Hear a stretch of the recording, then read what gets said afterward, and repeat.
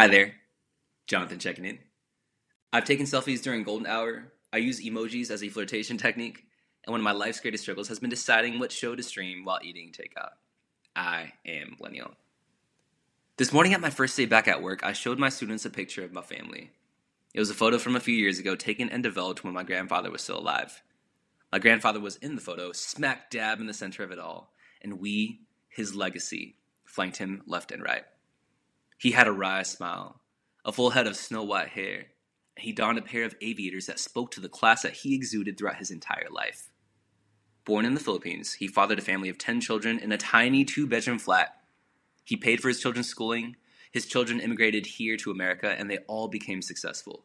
Doctors, nurses, accountants, and business owners. I would not be a natural-born American living the life I live if it weren't for the grittiness of my grandfather.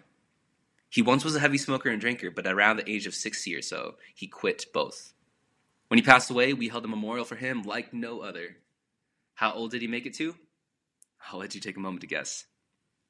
My grandfather lived to the age of 100. He was a man to behold, a man that inspired, and a man to aspire after. Since then, I've made it one of my goals to hopefully live a long and satisfying life, and maybe one day create a legacy as grand as his. Who inspires you?